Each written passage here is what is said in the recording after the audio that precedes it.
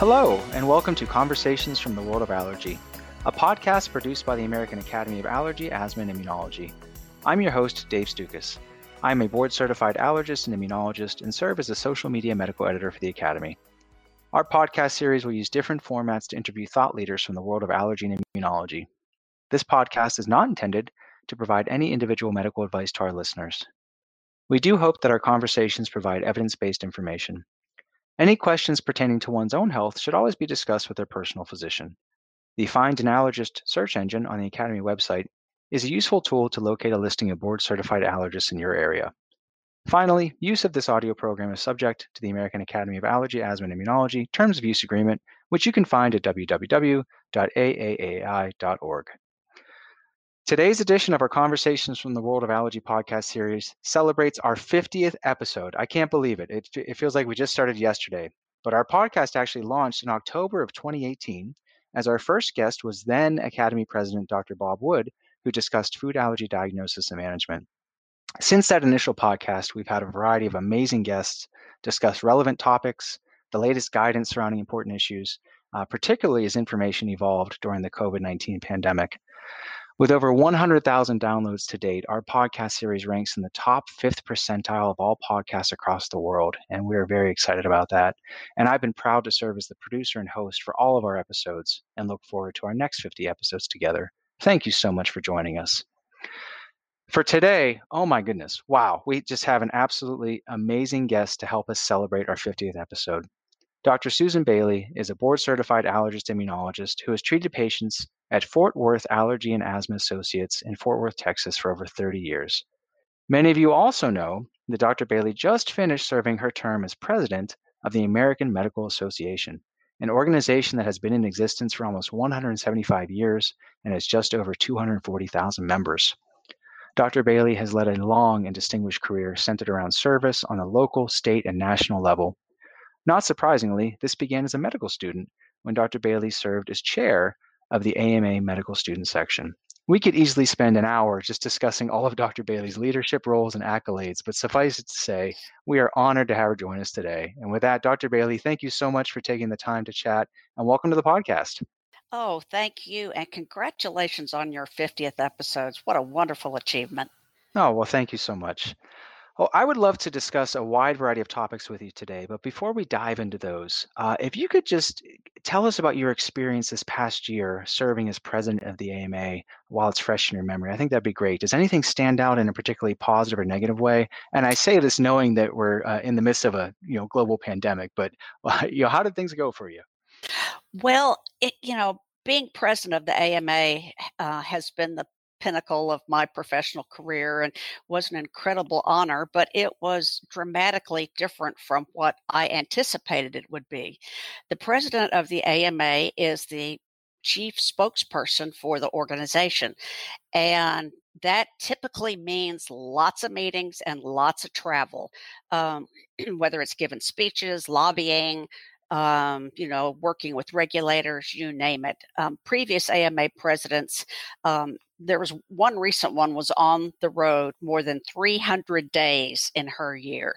So I was geared up to get some airline miles and hit the road. And I did not make a single trip. I did all of my work as AMA president virtually. So that was very disappointing to me in one way because I am a true extrovert and gain energy by being around other people. And it's not quite as effective to do that online, but it's not impossible. But being able to do so many things without the time waste of travel, and boy, it really takes a lot of time. I was able to do 3 or 4 events in a day, whereas previously you're lucky to get in one event a day because of the travel requirements. And I think the thing that I enjoyed the most, and I don't know that this would have been possible to arrange if we hadn't been in a virtual environment was a series of live webinars I did called "What Physicians Need to Know" with the FDA and the CDC, and these were timed coincidentally just beautifully to coincide with major events in the pandemic.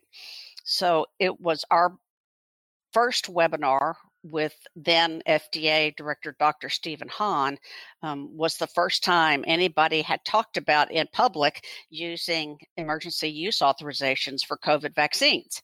I actually asked him that question, and when he said it's not off the table, I was like, oh, wow, we just made some news. And then the next one, with Dr. Peter Marks, who's the head of VBER at CDC, Vaccines and Biologics Research, was the day after those EUA guidelines came out.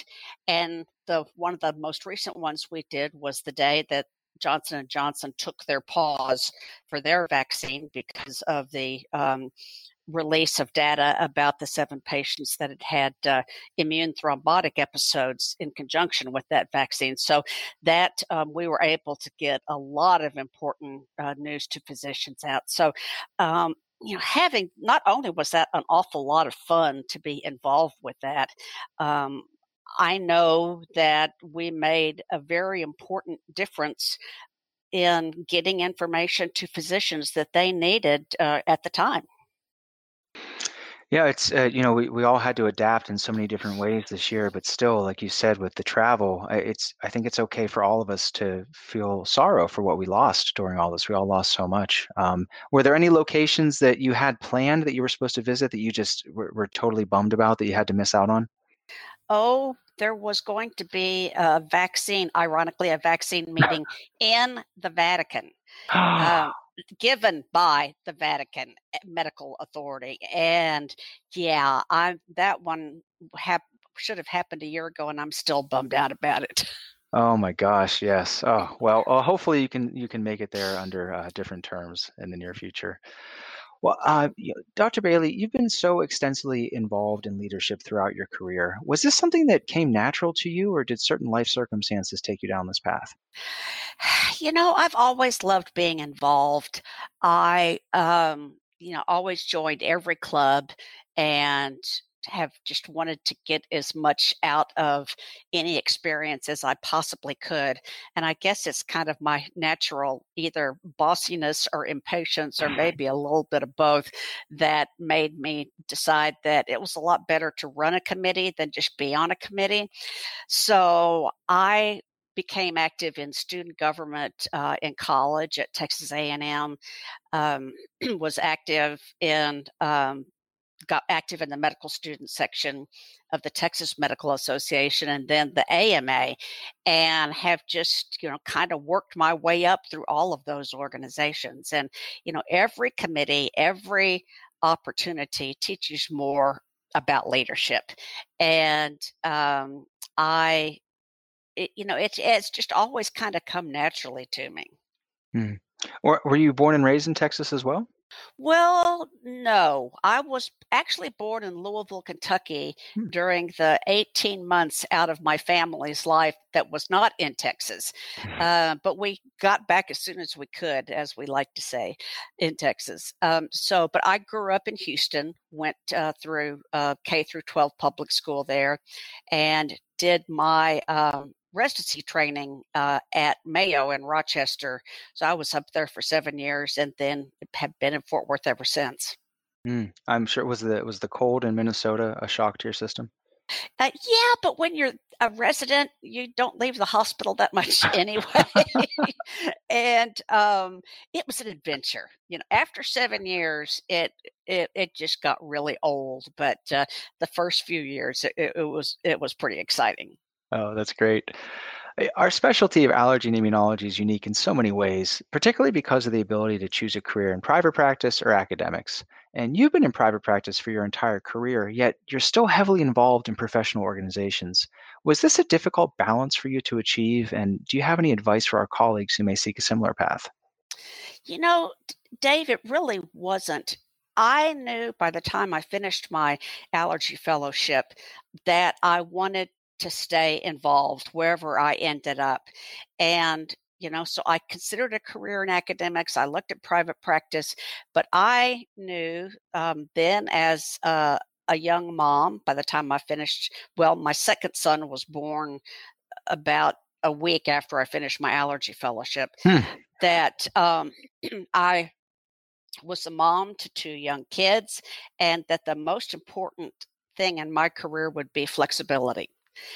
And of course, allergy, does lend itself to that, fortunately. And so I found that being in a private practice that was uh, we did expense sharing instead of income sharing. So as long as I paid my fair share of the overhead of the practice and took my fair share of the call, my partners didn't care if I was there or not. So that made going to meetings much, much easier. But because I was in, and I've always been in control of my schedule, I don't know how I would have done it otherwise. And candidly, I got divorced after being in practice for about 5 years. The children were obviously still very young, and we had shared custody. So the boys were with my ex-husband every other weekend. And that actually, I think, helped me stay involved because fortunately, also being a physician, he understood my wanting to and needing to go to meetings on weekends and things like that. So he was always very willing to be flexible with our custody schedule. So I never felt guilty about going to meetings because I'd have been sitting home by myself without my kids feeling sorry for myself anyway. So that, in a very ironic way, I think helped me stay involved. Yeah, I always find it fascinating how each of us have different things come up in our lives that impact our careers in ways that we never saw coming. And we just kind of adapt and we end up where we are for many different reasons. Now, going back to what you mentioned before about your year as president of the AMA, which just concluded at basically the time that we're recording this in mid-June of 2021, it was such a challenging year in healthcare and in so many different ways. In your opinion and your experience, how did the COVID-19 pandemic expose existing disparities in care? COVID-19 showed a bright light on the cracks in our healthcare system very, very early. And I think the biggest one, aside from our crumbling public healthcare infrastructure, was the fact that minority and marginalized groups tended to be so much more severely affected by COVID. We noticed early on, looking at the numbers, that Blacks were more likely to be hospitalized and die.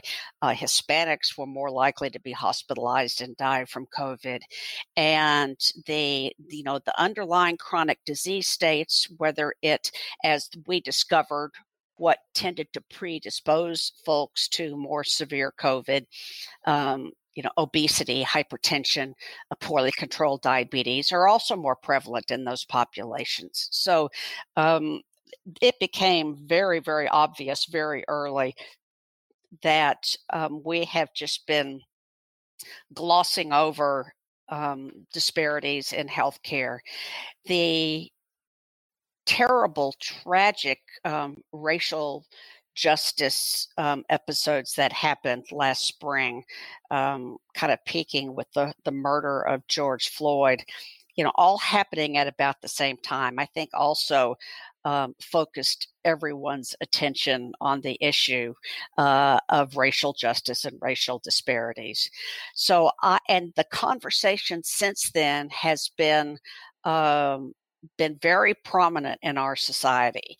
And so I am hopeful that once the pandemic really does end, we know better now what we need to do to get more health care in minority communities, and the incredibly important role of the social determinants of health.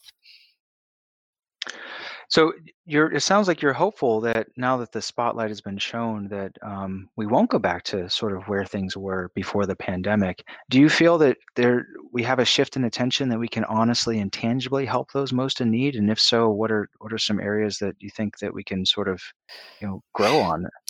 Well, you're right. The first step is just the paying attention and Hmm. realizing that many of us realized that there was a problem, but now it's on the national stage. And dealing with social determinants of health, there's so much more recognition of that now than there was even a year ago. We're even talking about special coding for social determinants in our medical records, so that we can track things and follow things. And so it's going to take all of us working together to make a difference. But I wouldn't, be in the leadership business if I wasn't hopeful and didn't feel like we could make a difference. But it's going to take all of us. It's going to take us as individual physicians, the healthcare system, health insurers, the federal government, state governments, and Medicaid. It's going to take everybody doing their part to turn the ship around. And along those lines, we've seen some interesting adaptations to medical licensing and reimbursement born out of the pandemic, particularly as it relates to telemedicine. What types of reform and long lasting changes do we need to see in these areas as well?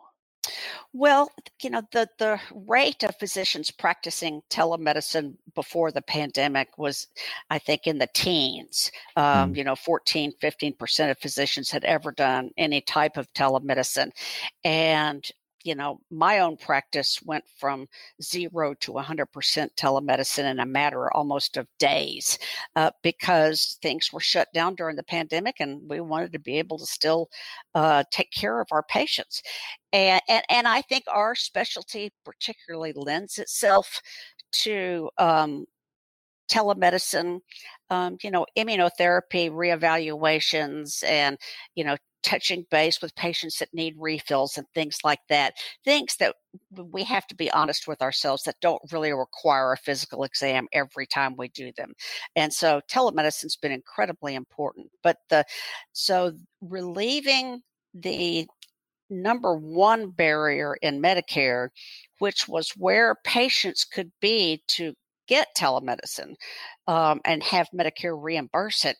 They either had to be in a remote rural area or in a federally qualified health center.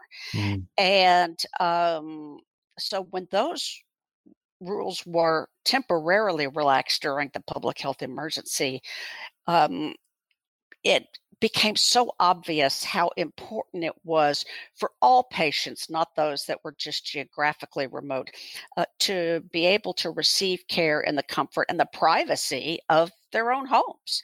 And so I think that's the number one thing that we need to change permanently, is that patients should be able to get telemedicine care from their homes. There is still a great deal of concern amongst the federal government, HHS, and of course insurance companies, that there is a tremendous potential for fraud and abuse. Mm. Of course, I kind of take offense at that, but as physicians, we do police ourselves a lot. And but that being said, I think that there needs to be payment parity between face-to-face visits and telemedicine visits. And I think that we should be paid adequately for audio only visits. We deliver a lot of care over the phone, and we ought to get reimbursed for that. So the AMA has been lobbying and will continue to lobby. There's a Telehealth Modernization Act that's now in Congress that we hope we can get passed to make some of these temporary changes permanent. Oh, I think that would be fantastic. And I couldn't agree more with what you said about our specialty. We are very well suited to help patients from all over, especially when there's such limited access to specialty care based upon geographic regions and things like that. So I sure hope that we can see some of those long-lasting changes. Well, now let me ask you, Dr. Bailey, what about us? Even before the pandemic, there was increased attention on physician burnout and wellness.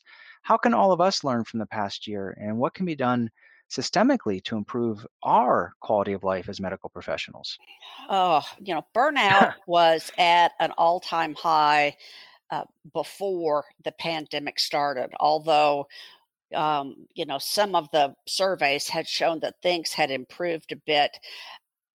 The one study that the AMA did with Stanford showed that of the multiple parameters in burnout as defined by the Maslach burnout inventory, 44% of physicians were positive for at least one indicator of burnout before the pandemic hit. And even though we're just now starting to come out with the data in the pandemic, we know that many physicians have worked harder than they have ever worked in their lives in the past year. Many have become ill.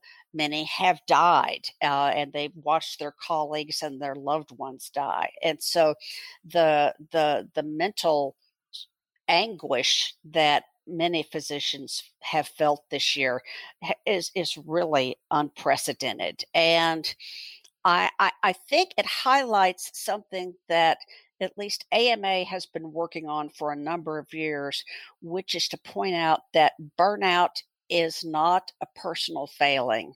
Burnout is not a moral weakness or a sign that you're not resilient. It is a systems failure. It is forcing you to work in situations that don't jibe with your moral values, and just the moral injury that occurs over time is it's not because you're weak. It's because the system is not designed to help you function optimally.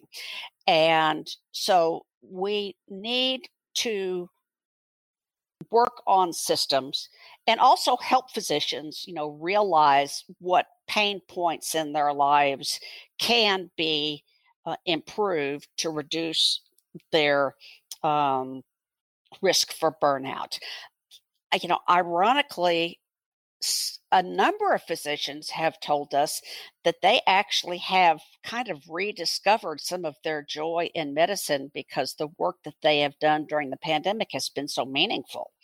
And along those lines, medical school applications are at an all-time high, which just absolutely blows me away. And so one of the things that the AMA is working on, aside from providing lots of mental health resources for physicians on our website, is that we had before the pandemic begun a national study of different practice sites and different specialties to actually try to develop an evidence base for what works in burnout, what doesn't work, what some of the drivers are, and then publish it afterwards.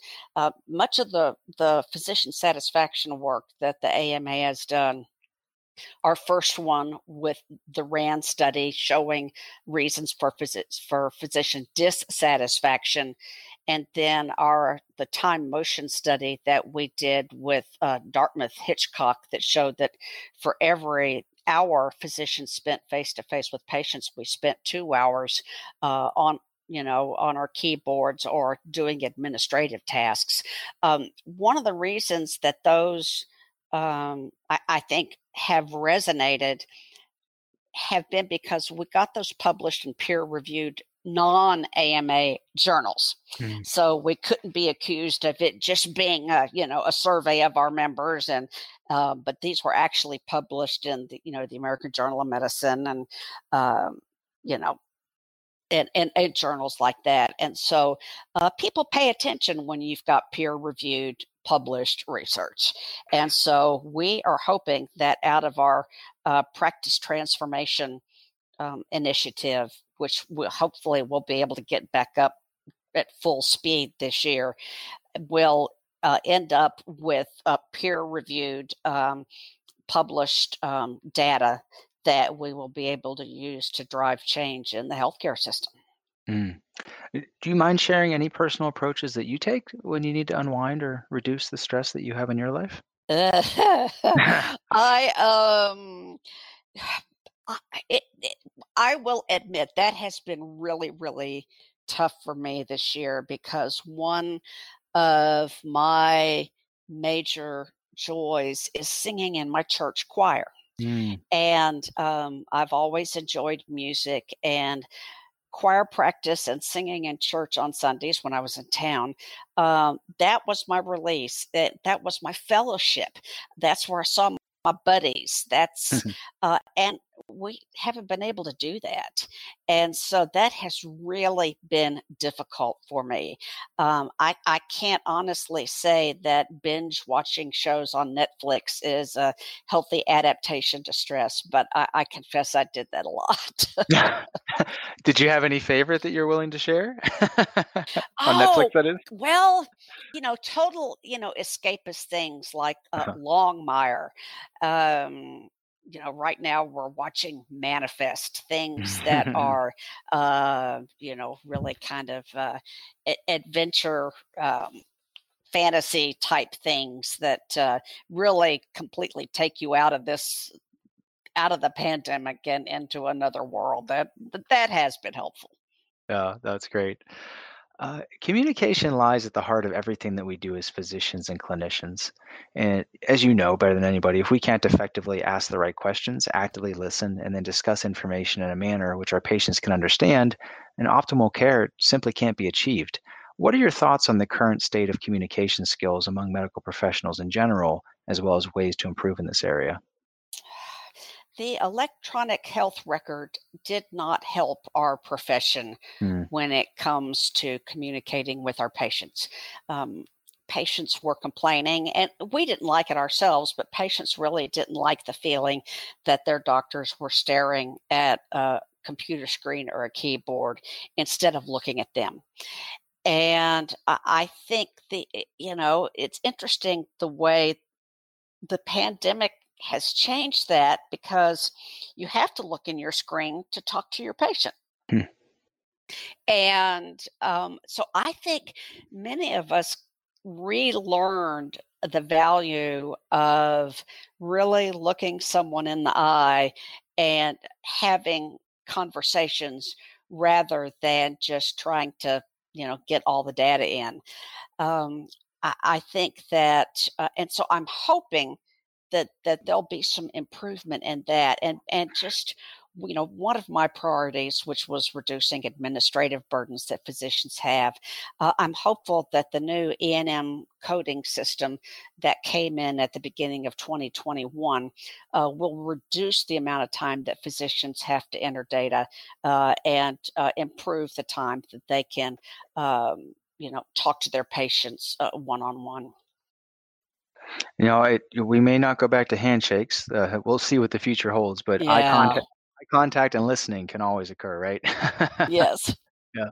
So, in addition to challenges with individual communication on a personal level, we've seen that public health messaging has really been at the forefront this past year, unlike any time in recent memory. And we've also seen an outright assault on science and medical experts, including an unprecedented level of state and local medical directors stepping down due to this pressure. This is a really complex topic, but can you just reflect upon how you think that we got to this stage and what we can do about it? Oh, this was really um, a distressing thing to deal with during my presidency. Now, um, there has been an anti-science, anti-intellectual, anti-vaccine, trend in our society that has been growing before the pandemic even started. And unfortunately, I think the pandemic made it much worse. I have said many times in the past year, one of the more unfortunate things about the pandemic was that it occurred during an election year, Mm, and issues that are not political at all got politicized. Wearing masks became a political statement. Whether or not your kids could go back to school became a political statement. And then, of course, and now with vaccines, with anti-vax sentiment, I think being at an all-time high. Um, I think that the the change in administration, and the AMA strives to be a nonpartisan organization. Um, but I can speak as the leader of the AMA that our communication with the Biden administration has been much more frequent and much more um, um, in meaningful than it was during the Trump administration. So my term kind of straddled both administrations. Um, but public health authorities should always be given, I believe, the the benefit of the doubt, when making decisions. And they're the ones that need to be making scientific recommendations, not politicians. I think we saw early on what can happen when politics does get too involved um, in medicine, and how much better people can do their jobs when it's not. mm. Public health is so complex for so many reasons, as you mentioned, and just from a pure medical standpoint, it's just fascinating to me to think through all the different layers that really have to take place from an individual level and responsibility for ourselves and our neighbors and our family members to a community level to a state level and national level. But yeah, as you mentioned, just like we're living a time unlike any other where those public health experts are really under assault, and it's really damaging their ability to do what they need to do. So I hope we can come out of this, and we'll look to leaders such as yourself to show us the way. For the first time in history, this is so fascinating and remarkable. We've had women simultaneously serving as president of the American College of Allergy, Asthma, and Immunology, the American Academy of Allergy, Asthma, and Immunology, and then when you were president of the American Medical Association. What was this like for you to personally be a part of this momentous achievement? Oh, well, it was so awesome. And at the same time, we had women as presidents of the American Academy of Pediatrics and the Mm, American College of Physicians, our two kind of parent groups, if you will. And within the AMA, I was the third female president in a row, mm, and all of our major council chairs were female this year. So I think it is a wonderfully strong statement, that women, I think, are finally, although we've still got a long way to go, reaching leadership levels, and are are good leaders and are respected by their male and female peers. And the fact that so many women were president all at once, it was a very special opportunity to be a part of that. I just wish we could have been in the same place at the same time and actually seen each other in person instead of having to do things virtually. But women are now starting to slightly outnumber men in medical school. It'll be interesting to see how that trend continues. In veterinary medicine, that has been two-thirds to three-fourths women in vet schools for a number of years now. And there are more practicing veterinarians that are women than men. So, will the same thing happen in human medicine? It'll be interesting to see. mm.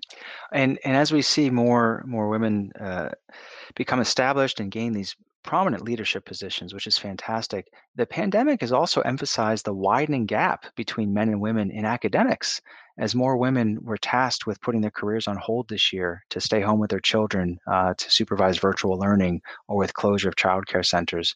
So, as we move forward, how can we improve upon this and try to prevent this from ever happening again and really support women in important areas such as research and grant funding?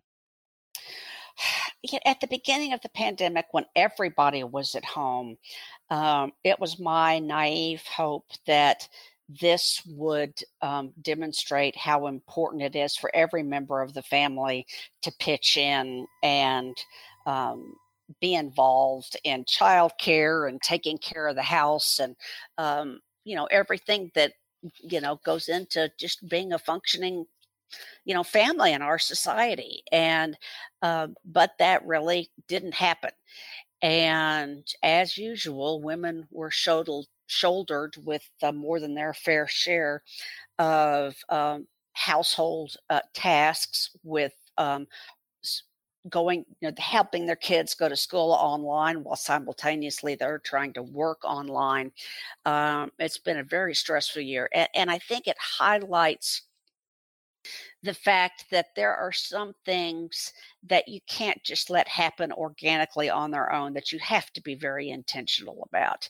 And I think that our society needs to become more intentional about involving, women and minorities in leadership roles, making sure that they have the um, support that they need, the grant funding that they need, the research opportunities that they need, the publishing opportunities that they need, and that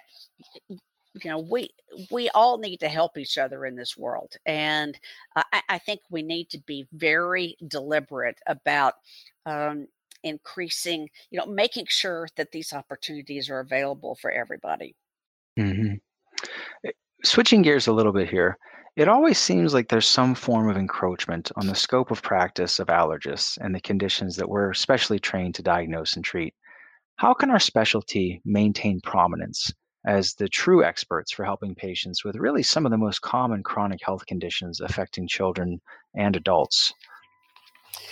Scope of practice has been one of my um, foci in the past year.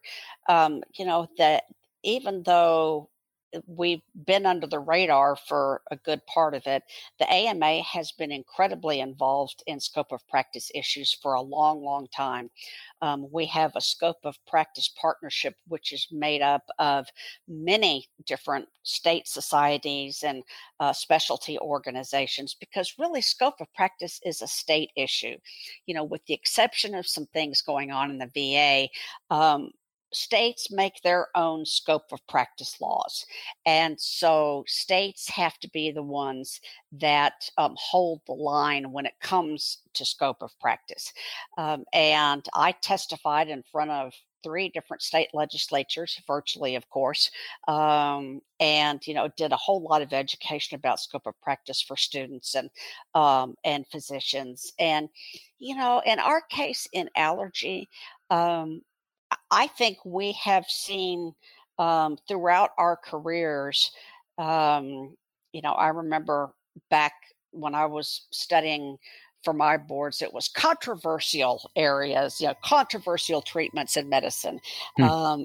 and I think we've become a little bit more honest about the quackery that exists out there. But to me, that's not necessarily a scope of practice incursion. That's just a matter of patient safety. But as far as protecting our ability to take care of our patients, I am a strong believer in physician-led teams, and there is an incredibly valuable role for every member of that team, and we need every member to work to function. But I do believe that those teams need to be physician led. And I think that, this is many times when we're having scope of practice discussions with other uh, medical professionals, we point out the difference in training and the number of hours that go into becoming a physician versus, say, a physician assistant. We won't get into that discussion. That would take an hour in and of itself, or nurse practitioners, et cetera. And in our specialty, I think the hours and hours that we have spent in our fellowships, learning the immunology, learning the aerobiology, learning all of this, I think that we really need to brand ourselves as the experts, because of this extra training that we get. And but at the same time still be available to our patients. Many allergists function as primary care physicians for their patients because most of Mhm. what's going on with them is either respiratory or GI or derm, and we can take care of a good many of their problems. And so maintaining that expertise, and also that one-to-one patient touch, I'm hoping will help us, fight off scope incursions. I couldn't agree more, especially what you said about our ability to have such long-lasting relationships with patients, as we help them manage not only their allergic conditions, but really anything else that's impacting their health as well. And I love your call to arms of we can't really rest on our laurels as allergists. We need to go out and claim our expertise, and this is what we do, and this is why we're so good at what we do, and this is how we can make patients feel better and give them that Mhm. quality of life that they deserve. Well, I can't thank you enough for really answering I threw some big questions at you, and you're such a, a great sport about it. And I appreciate you taking the time to share your thoughts on that. So, what comes next for you? Do you have a long overdue vacation and some of that travel that you missed out on last year? Or are you already moving on to your next role? Well, I am hoping to do some traveling and to relax a little bit this summer, and but actually, I'm kind of looking forward to getting. I've seen patients by telemedicine throughout the pandemic, but I miss them, Hmm. and so I'm looking forward to being able to get back with patients. And other than that, who knows? Were you still seeing patients during your year as president? Yes. In fact, I ended up seeing more patients than I thought I would because I couldn't go anywhere. So 3 mornings a week, I did telemedicine appointments with established patients. I didn't take any new patients because I didn't think that would be fair to them. But Hmm. um, with established patients, and so I ended up actually seeing more patients than I ever dreamed I would this year. That's really interesting. You were busier clinically than you Yeah. thought during your year as president. Oh my goodness. Well, Dr. Bailey, as we wrap up here, if you're game for it, and feel free to say no, I'd like to ask you some seemingly unrelated questions, but if you'll bear with me, I hope it'll serve a purpose for our listeners and be really useful. Would you be game for that for a few more Of questions? course. Okay. All right. So these are going to come out of left field, and but there's a theme here. First question: what advice would you give to a college student who's thinking about a career in medicine? I, first of all, would not discourage them, like some of our colleagues do. Um, Medicine, I think, is one of the greatest honors a professional can have, to care for somebody else's health and have their life in your hands. It is a calling, and so but I want that college student to really, really think about it. Um, think and if that's really what they want to do, if they can't see themselves doing anything else, and they've got that fire in the belly, if you were, to take care of patients, then go for it. I love it. Go for it. If you're willing to share, what has been your biggest failure that ended up being your greatest lesson Ooh, this past year or just in general? in general? And I realize I caught you off guard, so feel free to collect Oh, your no, no, thoughts. that's okay. I think, I touched on it earlier. Um, the when my first marriage ended, Mhm. um, it really threw me for a loop, and it made me question everything. And I think that it taught me, um, the how much I really can endure, that pain only lasts for so long. And my practice and my children were what kept me putting one foot in front of the other every day. And so it made me realize how strong I really was, and how I could face just about anything if I could rebuild my life after that. Hmm. Oh, thank you for sharing that. I also agree that failures end up sometimes giving us our greatest strengths, but can't always realize that when you're in the moment, of course. Okay, you brought it up earlier, and I'm talking about your disdain for the electronic medical record. So, if you Mm. could travel back in time before the creation of the EMR, what changes would you have implemented from the outset? And you can absolutely use today's technology to answer. I would have um, not allowed the EHR to be developed really as a billing tool Hmm. and as a um, data gathering tool. I would have designed it to be really geared towards our patients.